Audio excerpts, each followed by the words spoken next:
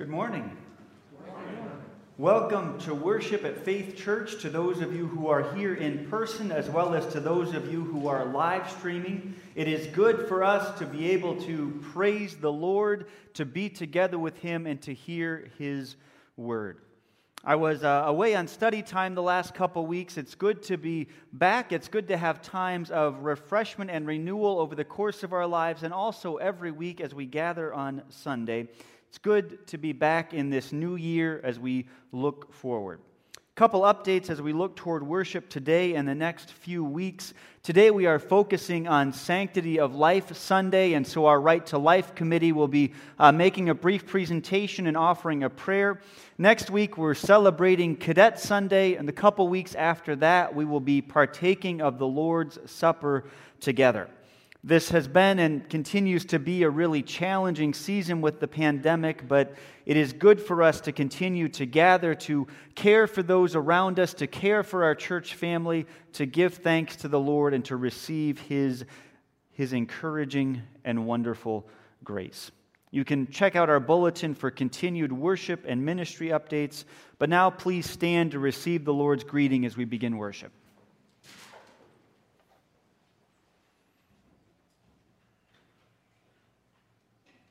Receive this blessing from the Lord.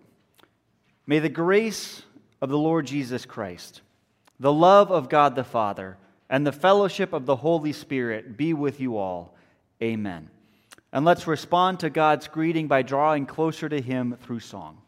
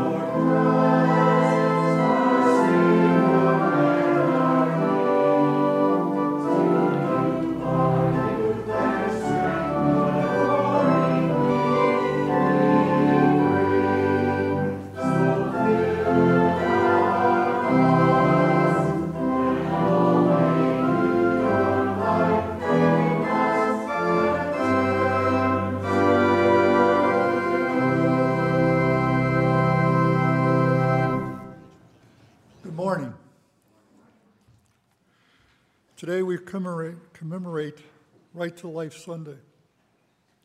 January 22, 1973 is the date the Supreme Court handed down the decision on Roe v. Wade, legalizing the murder of unborn babies, the leading cause of death in the United States, and the start of the American Holocaust. This time I'd like to thank our church for the financial and material support of Caring Network. But it takes more than money, diapers, and wipes to oppose abortion. We must speak up for the unborn babies. The Protestant church has been silent far too long on this issue. In the words of a song, Sound of Silence, that was popular in the 1960s, silence like a cancer grows. As a Church of Christ, we must repent of our silence. We need to come together as a Church of Christ and be on the front lines of the battle for life, for all ages. Let our voices be heard in this culture of death that we are living in. We can do this in a number of ways. First and foremost, by praying, both privately and also corporately as a church. There are 2 prayer groups listed in the bulletin. Men, you are welcome to join us in person Saturday mornings. And Tuesday evening, everyone is invited to a prayer meeting on Zoom. Or you can start your own prayer group. Mighty things happen when God's people pray. Second, volunteering and supporting organizations that promote pro-life agendas. Third, communicating our stand for life to our political officials at local, state, and national levels. Fourth, become aware of the facts of abortion on demand and be able to express why we believe abortion to be wrong in a non-confrontational, sincere, and respectful way with our neighbors.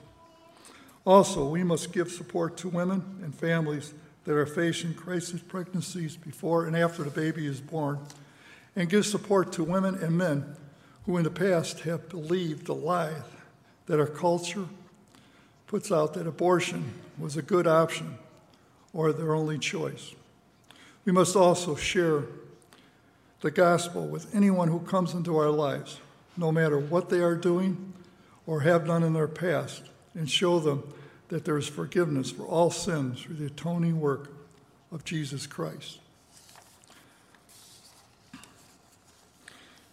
Today begins the Baby Bottle Drive, which supports Caring Network as they support women who find themselves in an unwanted pregnancy situation.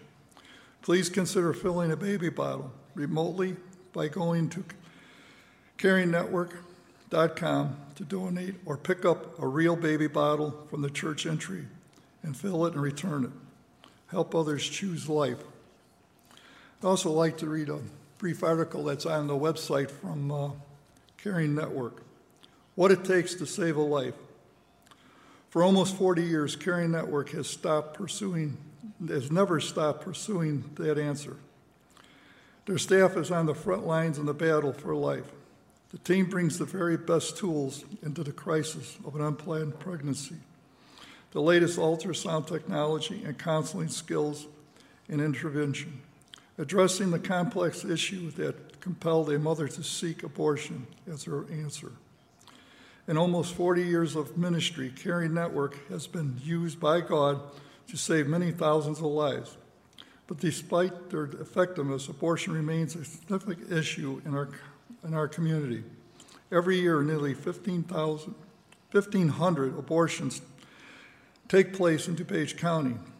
And when surrounding communities within reach of Caring Network Center are included, the number increases to almost 4,500. These women and their children are on the hearts of all who work for Caring Network as they strive to increase their outreach and access so that every woman vulnerable to choosing abortion can get the help she needs. Those women are in need of compassion, guidance, and practical help. If Caring Network can reach these women before they go to Planned Parenthood or another local abortion provider, as many as 3 out of 4 would choose life for their children. For those who visit Planned Parenthood, independent research shows that their children will almost certainly be lost. Listen to what it takes to save a life. Internet and marketing, $300. Hotline and chat supports, $150. Pregnancy testing and initial sessions, $100. Pregnancy counseling services, $250. Ultrasound services, $350. Ongoing services, $50. Total cost, $1,200. Please consider contributing to the Caring Network.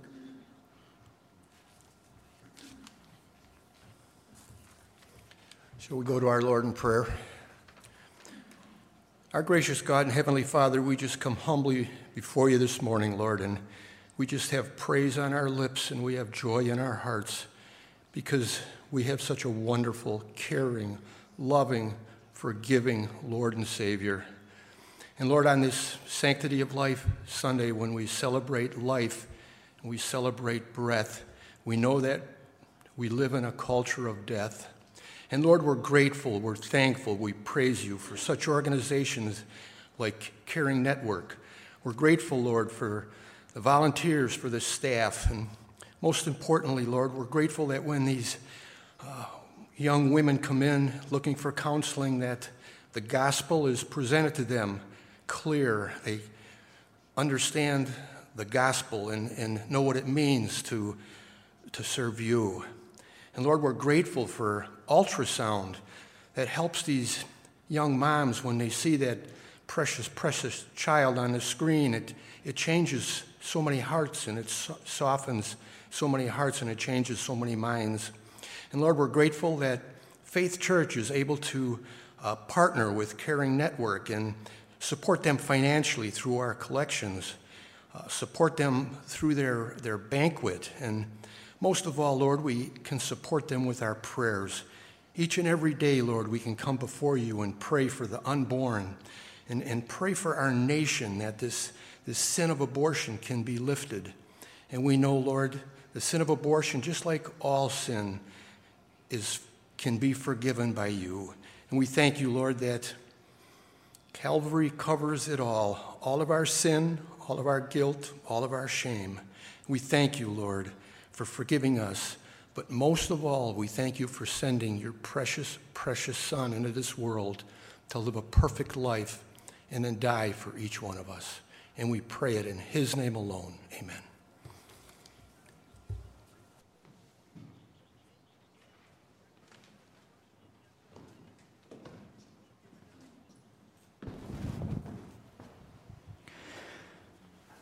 As Christians, we believe in the Lord God, our Creator, who made all life, who made human beings in His image, and who calls us to value the life of every single human being from womb to tomb. And we also believe in the Lord God, our Redeemer, who, through the work of Christ, is able to and willing to forgive us of all of our sins, regardless of what they are. This morning, we're going to have a profession of faith from our contemporary testimony, Our World Belongs to God, that helps us to reflect on how we work out what it means that we believe in the Lord as our Creator and Redeemer, and how we value sanctity of life. The words will be on the screen. I invite you to read along as the screen will indicate. Jesus Christ rules over all.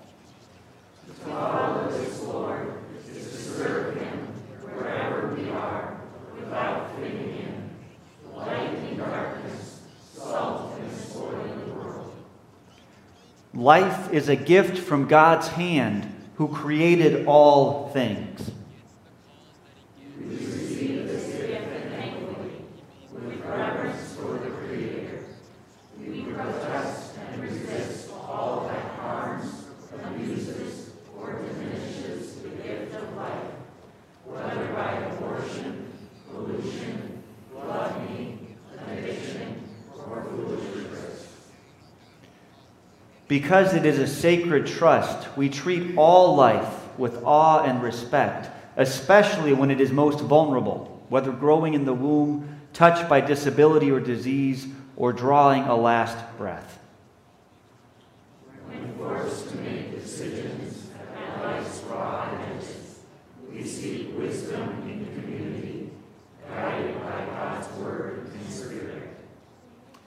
With those words, we're going to continue in worship, singing several songs that affirm the sanctity of life and our trust in the Lord God.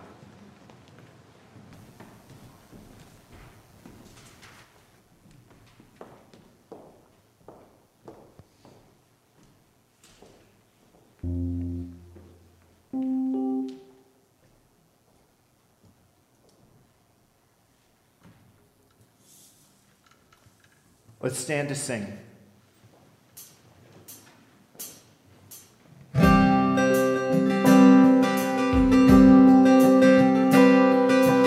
Are you thirsty? Are you empty? Come and drink these living waters. Tired and broken, peace unspoken, rest beside these living waters.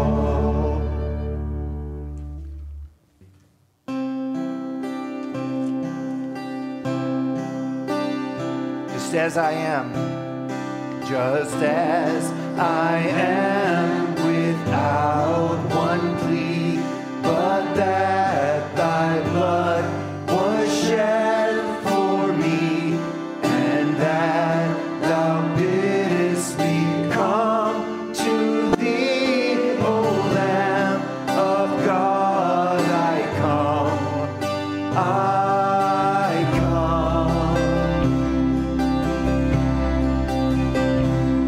just as I am, though tossed about with all my conflict, all my doubts, my deeds and fears within, without, O Lamb of God, I come,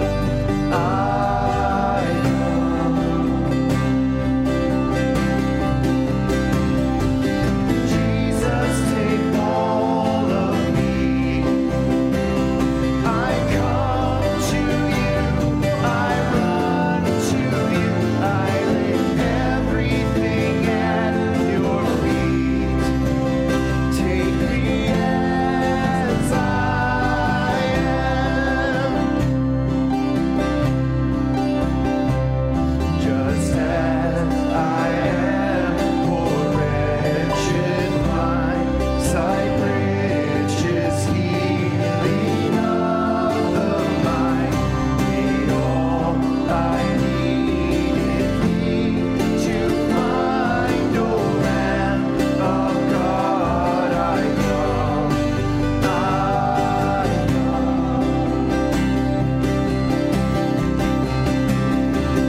Jesus, take all of me. I come to you, I run to you, I lay everything at your feet. Take me as I am, just as I am, thou wilt receive, will welcome, pardon, cleanse, relieve, because thy promises I believe, O Lamb of God, I come,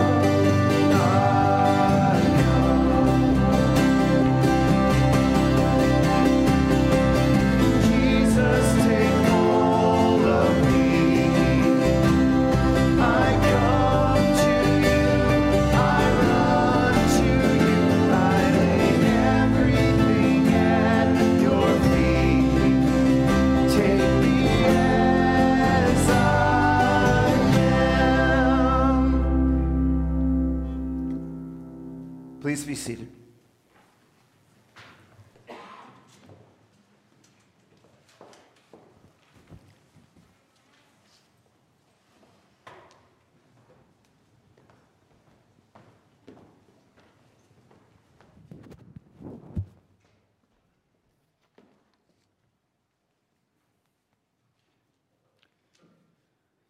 The Lord does indeed accept us just as we are, and He works in us to make us more of who we're supposed to be. One way that He works in us and through us is through prayer. Let's now go to our Heavenly Father together in prayer.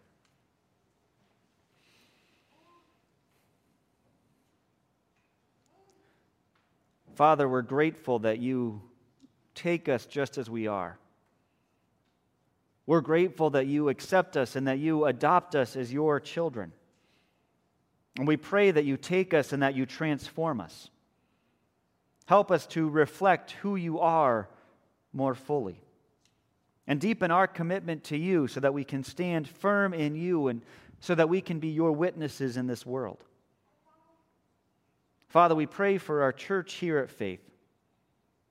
We pray that You bless Pastor Greg and the whole Schuringa family as they begin to wrap up this chapter of their lives at Elmhurst and look forward to the next chapter at Waupun. Provide them with continued direction and grace in the coming months. And Father, we pray too that You grant Faith's counsel and congregation humility and wisdom to move forward here at Faith. Work in all of us so that we grow in knowing and praising you. Show us how we can grow in love and grace and discipleship and service. Give us the ability to grow in reaching out and welcoming new people in. And Father, as always, we pray that you walk with us through the hard times in our lives. Grant David Egan and Ruth Quarta and Ron Vandernald continued recovery from their recent surgeries. Give them physical strength and improvement, and also grant them emotional stamina and spiritual refreshment. We ask, too, that you give their family members the ability to stand with them, to encourage them, to be compassionate and caring. Grant Ray Rosendahl increased strength and ability as he recovers from a stroke. Help him to learn the new skills he needs and give him the determination and the optimism to do the work he needs to do. We pray, too, that you bring both peace and righteousness to our nation. As we look back over the last few months, we see such trouble. Protests turning to riots, politicians stoking our divisions, a pandemic overwhelming our social and economic fabric. And as we focus today on the sanctity of life, we see so many ways that our culture devalues the gift of life that you have given. To our enduring shame, we deny the humanity of the unborn, and we dispose of them as if they were worthless. And we neglect and turn away from those who are in need, those who don't have enough money, those who don't have a place to call home, those who don't have the support they need to thrive. And we cut down those who look differently or act differently or believe differently than we do. We turn away from our elderly.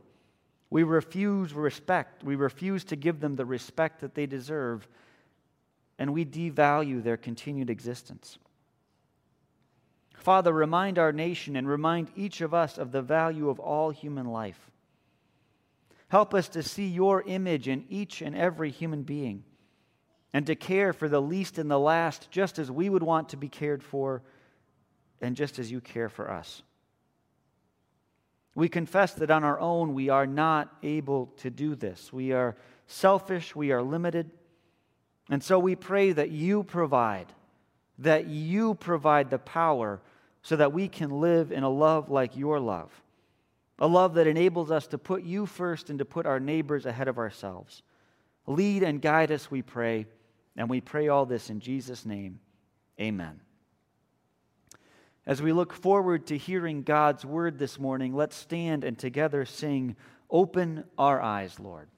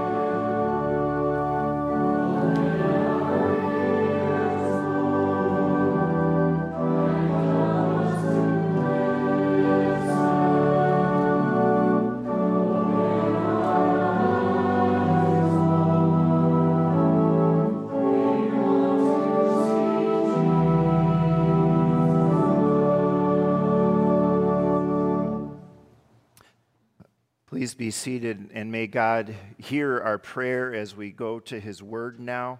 We're going to be reading Genesis 45, Genesis chapter 45. Last week we had ended with basically the whole second half of the previous chapter was a speech of repentance. Judah, one of those brothers of Joseph, stood up and confessed finally the guilt of the brothers and what they did to Joseph long ago and what they did to their father. So we're picking it up just after that long, heartfelt speech of repenting for their past sins. Before we read, let me lead us in a prayer that's taken from the words of the letter of James, chapter 1. Let's pray. Father of the heavenly lights, who does not change and from whom comes every good and perfect gift, through your word now, give us the gifts of your life and your light today. In Jesus' name, amen. Let's listen together to God's holy and infallible word from Genesis 45. And then Joseph could no longer control himself before all his attendants, and he cried out, "Have everyone leave my presence." So there was no one with Joseph when he made himself known to his brothers. And he wept so loudly that the Egyptians heard him, and Pharaoh's household heard about it. Joseph said to his brothers, "I am Joseph. Is my father still living?" But his brothers were not able to answer him because they were terrified at his presence. You can bet they were, huh? Then Joseph said to his brothers, "Come close to me." And when they had done so, he said, "I am your brother Joseph, the one you sold into Egypt. And now do not be distressed and do not be angry with yourselves for selling me here, because it was to save lives that God sent me ahead of you. For 2 years now there has been a famine in the land, and for the next 5 years there will not be any plowing or reaping. But God sent me ahead of you to preserve for you a remnant on earth and to save your lives by a great deliverance. So then it was not you who sent me here, but God. He made me father to Pharaoh, lord of his entire household and ruler of all Egypt. Now hurry back to my father and say to him, 'This is what your son Joseph says. God has made me lord of all Egypt. Come down to me, don't delay. You shall live in the region of Goshen and be near me, you, your children and grandchildren, your flocks and herds, and all that you have. I will provide for you there, because 5 years of famine are still coming. Otherwise, you and your household and all who belong to you will become destitute.' You can see for yourselves, and so can my brother Benjamin, that it is really I who am speaking to you. Tell my father about all the honor accorded me in Egypt, and about everything you have done, and bring my father down here quickly." Then he threw his arms around his brother Benjamin and wept. And Benjamin embraced him, weeping. And he kissed all his brothers and wept over them. And afterward his brothers talked with him. When the news reached Pharaoh's palace that Joseph's brothers had come, Pharaoh and all his officials were pleased. Pharaoh said to Joseph, "Tell your brothers, do this. Load your animals and return to the land of Canaan, and bring your father and your families back to me. I will give you the best of the land of Egypt, and you can enjoy the fat of the land." You are also directed to tell them, "Do this. Take some carts from Egypt for your children and your wives, and get your father and come. Never mind your belongings, because the best of all Egypt will be yours." And so the sons of Israel did this. Joseph gave them carts, as Pharaoh had commanded, and he also gave them provisions for their journey. To each of them he gave new clothing. But to Benjamin he gave 300 shekels of silver and 5 sets of clothes. And this is what he sent to his father: 10 donkeys loaded with the best things of Egypt, and 10 female donkeys loaded with grain and bread and other provisions for his journey. And then he sent his brothers away, and as they were leaving, he said to them, "Don't quarrel on the way." So they went up out of Egypt and came to their father Jacob in the land of Canaan. And they told him, "Joseph is still alive. In fact, he is ruler of all Egypt." Jacob was stunned. He did not believe them. But when they told him everything Joseph had said to them, and when he saw the carts Joseph had sent to carry him back, the spirit of their father Jacob revived. And Israel said, "I'm convinced. My son Joseph is still alive, and I will go and see him before I die." Today, I'd like us to start thinking about this chapter at the end of our reading, with that little powerful scene with Jacob, Israel, as he's also called, the patriarch of God's family back then in its early years, this family that would grow to one day become a great nation that would be called after him Israel as the Old Testament moves forward.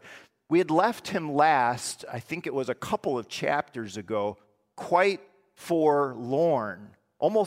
It seemed almost a little bit melodramatic, but he was very much in distress. Remember, he said, I am bereaved. I am bereaved. And he said that, and he was in that distress after finally relenting and allowing his youngest son, Benjamin, to go down to Egypt with his brothers so they could buy more grain. The fact that he was spent, bereaved, beat down, it was really his own doing. Jacob, his whole life long, and even into old age, continued to wrestle with God. He would not totally surrender. He could not and would not let go of his favorite wife, Rachel, even long after her death, and it resulted in that favoritism he had of her sons first, Joseph, and that caused all sorts of problems in the family. And then later, we see his favoritism was focused on his youngest son, Benjamin. We're supposed to, as God's people, hang on to our God tightly and the things of this earth, even our loved ones, loosely. But he hung on to Benjamin tightly, and he was hanging on to God loosely. He needed to let go of Benjamin. God, like he does with all of us, will sometimes use circumstances to get us, his children, back on track, back to a closer walk with him. And he does that in Jacob's life through that famine, so that he's forced to let go of Benjamin. The other brothers had told him they weren't allowed to come back to Egypt and buy more grain unless their youngest brother was with them. So it was either let his precious Benjamin go, surrender him in a sense, or all of Jacob's family would certainly starve. God forced his hand, in a sense, to give up what he was clinging to too tightly. And he does that in our lives too. Though this Jacob was a tough old codger, fighting a bit with God throughout his life, we can't help but feel sorry for him because we're just like him in so many ways. In the scene at the end of this chapter, Jacob is stunned when he learns Joseph is alive. So it was when Joseph was 17 that his 10 brothers tricked Jacob into believing that he'd been killed by a wild animal. Now it's been about 20 years, we figure, has passed. For 20 years, he's thought Joseph was dead. And now he's hearing his long-lost son is alive. He's alive and well, so well that he's ruling in Egypt. He's stunned, we read. He can't hardly believe it. But then when the sons backtrack and give him the whole story, and he sees all the carts to transport himself and the women and the children, it sinks in. And we read 1, Jacob is convinced. 2, Jacob is revived. And this is a picture for us of salvation. What it looks like when you've heard and accepted. He's heard some good news. This is a picture of what it looks like when we hear and someone accepts the good news. Jacob is revived. He has a new lease on life.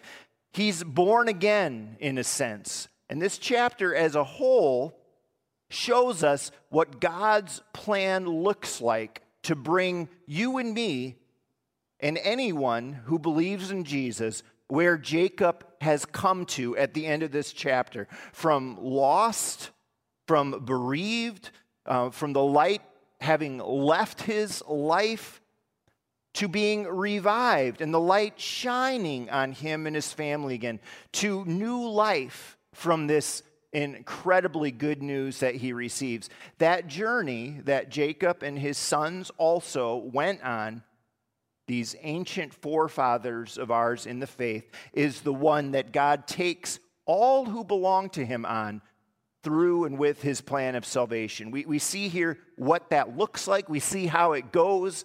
and we'll be looking at it, of course, from the perspective of what we read exactly in Genesis 45.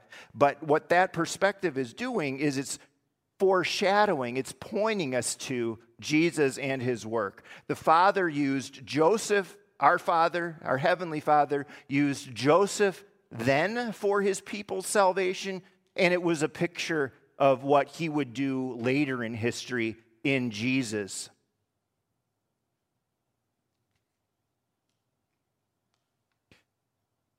So first today, the Father sends a Savior. A Savior needs to be sent. And that's what happened with Joseph's family long ago. Did you catch what Joseph said in verse 7? God sent me ahead of you to save your lives.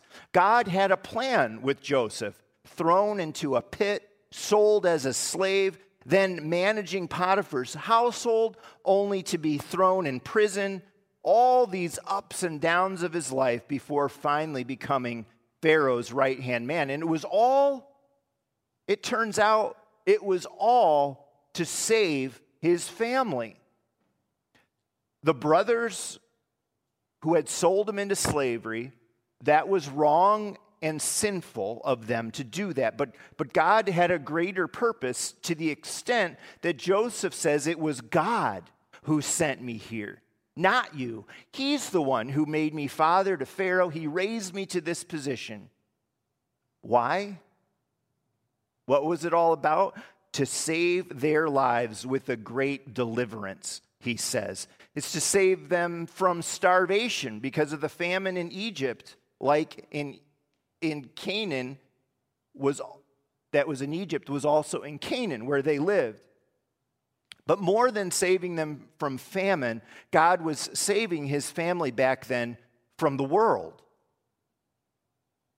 We had read how worldly Joseph's brothers had been living. They were living like the people in Canaan. They were living like the Canaanites. They seemed very close to rejecting their faith completely. In Egypt, where they were going, we're going to see, and we already read it, they would be given their own special region to live in. We read it was Goshen. And the reason for that is, and remember at the dinner, the banquet with Joseph and the brothers, Egyptians wanted to stay separate from people of other races. So they are given Goshen, which is very generous to them, but they're keeping them separate because they don't want to mingle among them. And of course, the result of that will be that God's family is going to move together throughout the generations, together in one place. And being together and not mingled in with the Egyptians, they're going to be able to preserve and keep their faith without influence from the world, like there was back in Canaan. They're also going to be saved. They'll be saved from starvation. They'll be saved from the world and its ways. They're also going to be saved from their enemies. Back in Genesis 34, a couple of Jacob's brothers had riled up the tribes near them to the extent that Jacob said, "Knock it off, guys. Stop causing trouble. We're a very small number of people, and if the people of the land around us join forces against us because you're riling them up, making them angry, we will surely get totally wiped out." But going to Egypt, they'd be under the protection of that great nation. No one would dare to go into Egyptian territory and mess with Jacob and his family. God's family would be delivered from any enemies who would seek to destroy them as long as they were under Egyptian care and rule, in a sense. Everything happening here in the Old Testament, in the very infancy of the church, is a foreshadowing of what God would do later for his family in the fullness of time. As God sent Joseph down to this pagan nation of Egypt to deliver his ancient people, God would later send Jesus down to the darkness of this world to be the Savior of the world. And all who believe in the greater than Joseph are going to be saved from spiritual famine as we drink from Christ, the living water, and as we eat the bread of life. We are being saved and protected from the world around us and from our enemies in the world and from the devil and his minions as we keep close to our Savior and stay close to his family, his flock, his church. So Joseph was sent for the salvation of God's family back then. And there are times in life when you need to send for the right person. Over the last number of years, I have been through effort, through trial and error, through YouTube videos, trying to figure out how to do some of my home repairs. But I'm still no handyman. If it gets beyond something relatively simple, I do more and more, but if it's beyond anything that is very simple, we have to send for someone. That someone that the church property committee set up to take care of the church's parsonage that we live in is Todd Lindemolder. He comes and he makes sure everything is kept up and in good order for us, for the church. And when I come to the end of my rope and my abilities, but send for Todd, then I know and we know, and I think the church knows, the job is going to get done. In our reading, God sent Joseph and the work to get done the saving of his family. And later in history, Jesus would be sent, fully God, fully man, the only one who could get the job done of saving his people from their sins. Our Father sends the Savior, but more than that, he reveals the Savior to his family. And this is important, and this needs to happen. After that great repentance of Judah at the end of chapter 44 that I mentioned already, we see here Joseph can't keep it together anymore. He sees the brothers have changed from their ways. They're different. They passed the tests that Joseph and the Lord had for them, including that final test with the silver cup. In fact, they pass all the tests with flying colors. Joseph has everyone leave the room but him and his 11 brothers. He finally tells them who he is. He'd been standing in front of them the whole time, but they didn't recognize him until he revealed himself. Then their eyes were opened, and that immediately brings to my mind those two who were on the road to Emmaus after Jesus' resurrection. Jesus was walking along with them as they were headed home out of Jerusalem. He was talking to them. He was telling them about himself, really, and what had happened in Jerusalem the previous couple days, how he was killed on the cross. But they didn't recognize him, even though he was right there with them talking. They saw him, but they didn't really see him. Until we read in Luke, their eyes were open, and they recognized him. He was revealed. And this is true for all of us, that the Father needs to open our eyes for us to see Jesus. Jesus needs to be revealed to us, and so we pray that. Open our eyes, Lord. We want to see Jesus because we can't on our own. We're blinded in our sin, and this is why those we want to be saved, who are perhaps our family members, among our friends, people in the world, ultimately aren't saved. Their eyes are closed to what we can see. Jesus is right there, we say, and we know, and he's right there for anybody, but they don't recognize him. And there's this mysterious sort of interplay. They are willfully closing their eyes to the Lord, but also there's a sense in which God is keeping their eyes closed from seeing Jesus. And so we pray that our Father opens their eyes as he's opened ours to reveal Jesus to them.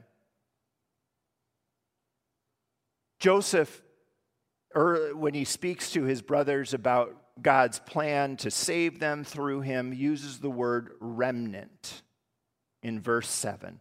God sent me ahead of you to preserve a remnant on earth. What's that about? People that work with cloth, with material and sewing know what remnants are. Remnant is similar. It's a small part remaining. And that's how it always is with salvation. Not everybody is going to respond. In fact, in the context of this whole world and in the sight of others, and this was true from Bible times until now, the church can look small and even weak. True believers are not always a large group in comparison to those who don't believe. The Bible says, not everyone says, Lord, Lord. But the remnant can make a big difference and be a blessing to the whole world, like God promised we would be to Father Abraham. And that blessing happens especially when we are unified, when the church is unified, when the church is not bickering, when there's not the type of politics going on in the church that is happening in the world around us. And that's why the Bible says so strongly and emphasizes the unity of the church. And we have the unity of God's church back then, where Joseph encourages them, guys, don't quarrel along the way. Get along, would you? Maybe you've heard it said that snowflakes are one of nature's most fragile things. But then we look and we see what the most fragile things in all of nature can do when they're sticking together.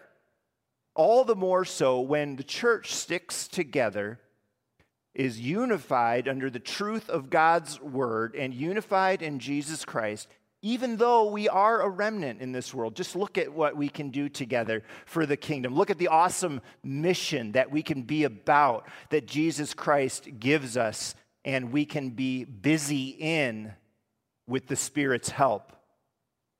We also see in the plan of salvation that the Father's heart longs to be reunited with his children.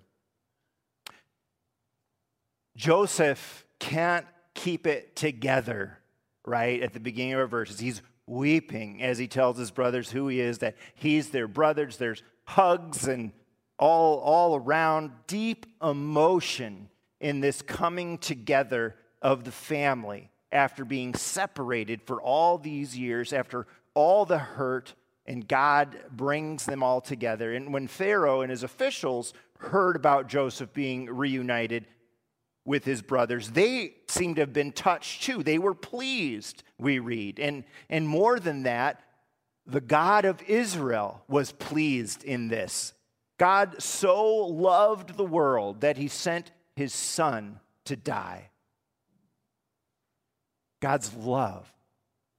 How deep is the Father's love for us? How can he love us, his lost and his wandering children, so much after all we've done? After our resistance and wrestling with him and pushing him away, yet he loves us. How is that possible? That he loves you, that he loves me? It's a mystery. It's ultimately a mystery.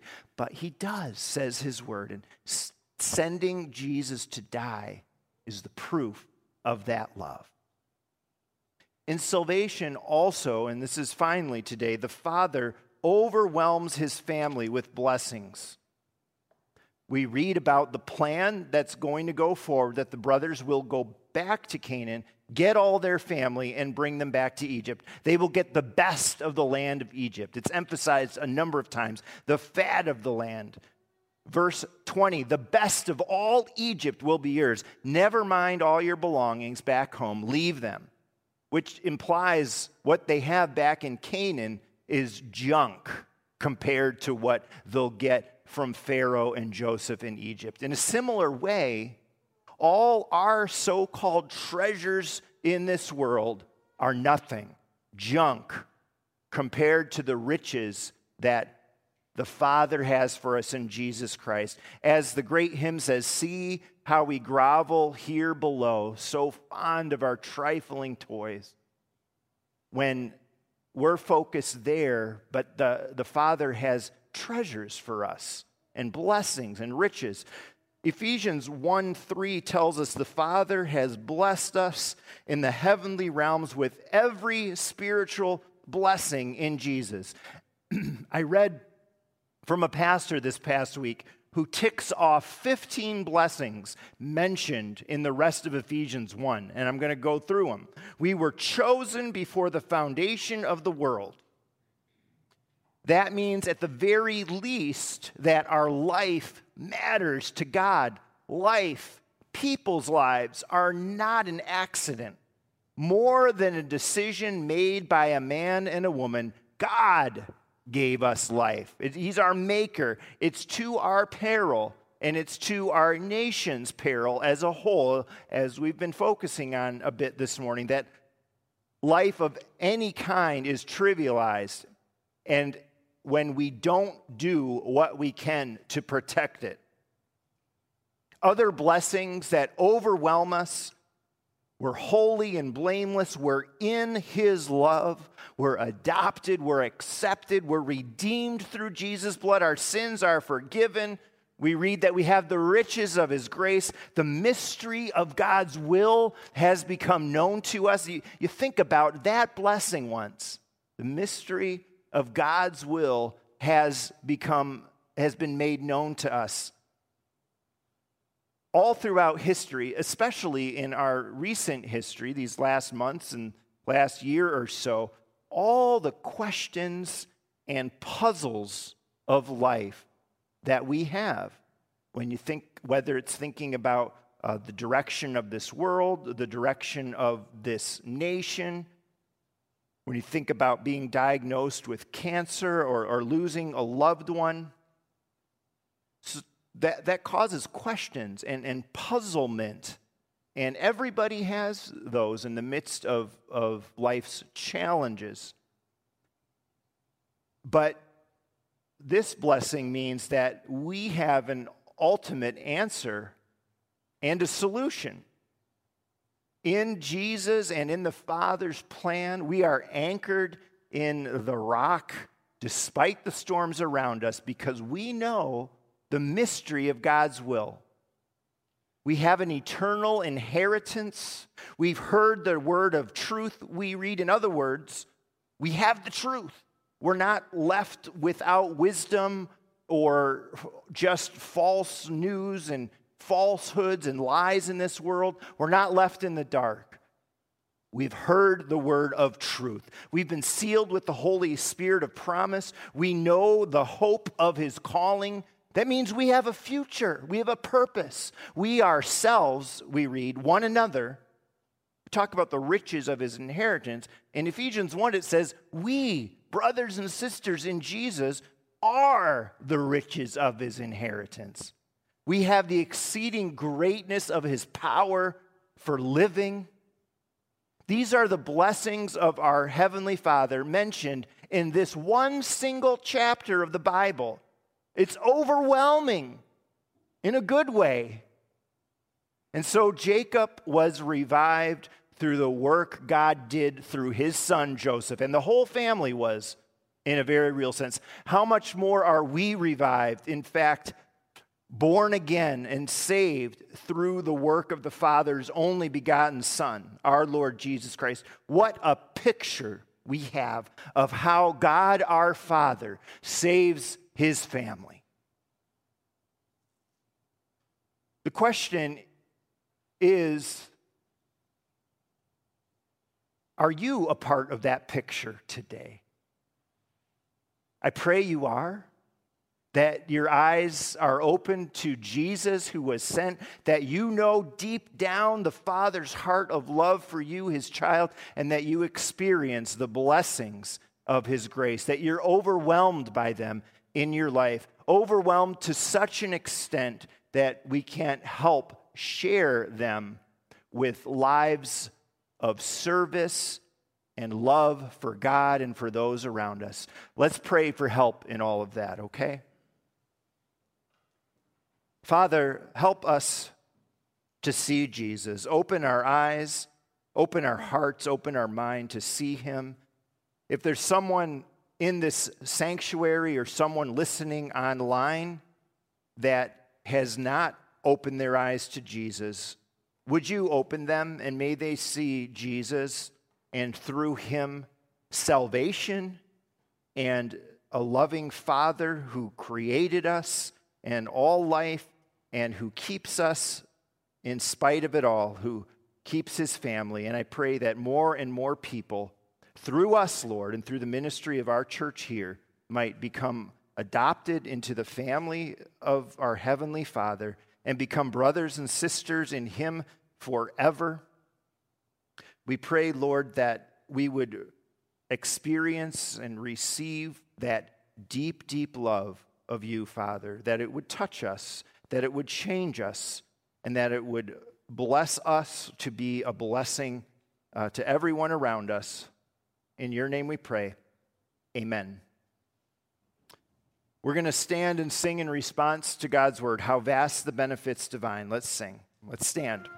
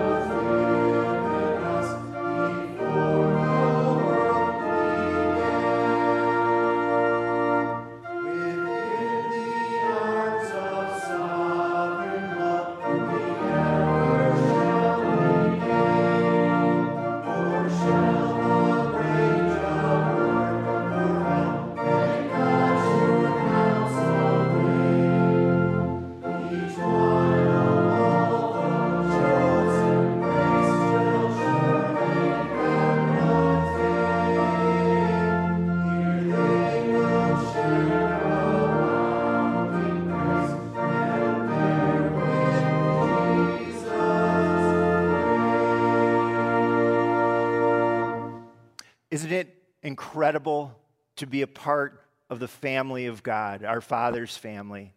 Before the blessing, I just wanted to remind you, as always these days, we're asked to not linger after the service. And if you do want to spend some time talking with others and visiting, that you use your best judgment in terms of social distancing and face masks and so forth. Family of our Heavenly Father, receive this blessing. The grace of the Lord Jesus Christ, the love of God the Father, and the fellowship of the Holy Spirit be with you all. Amen.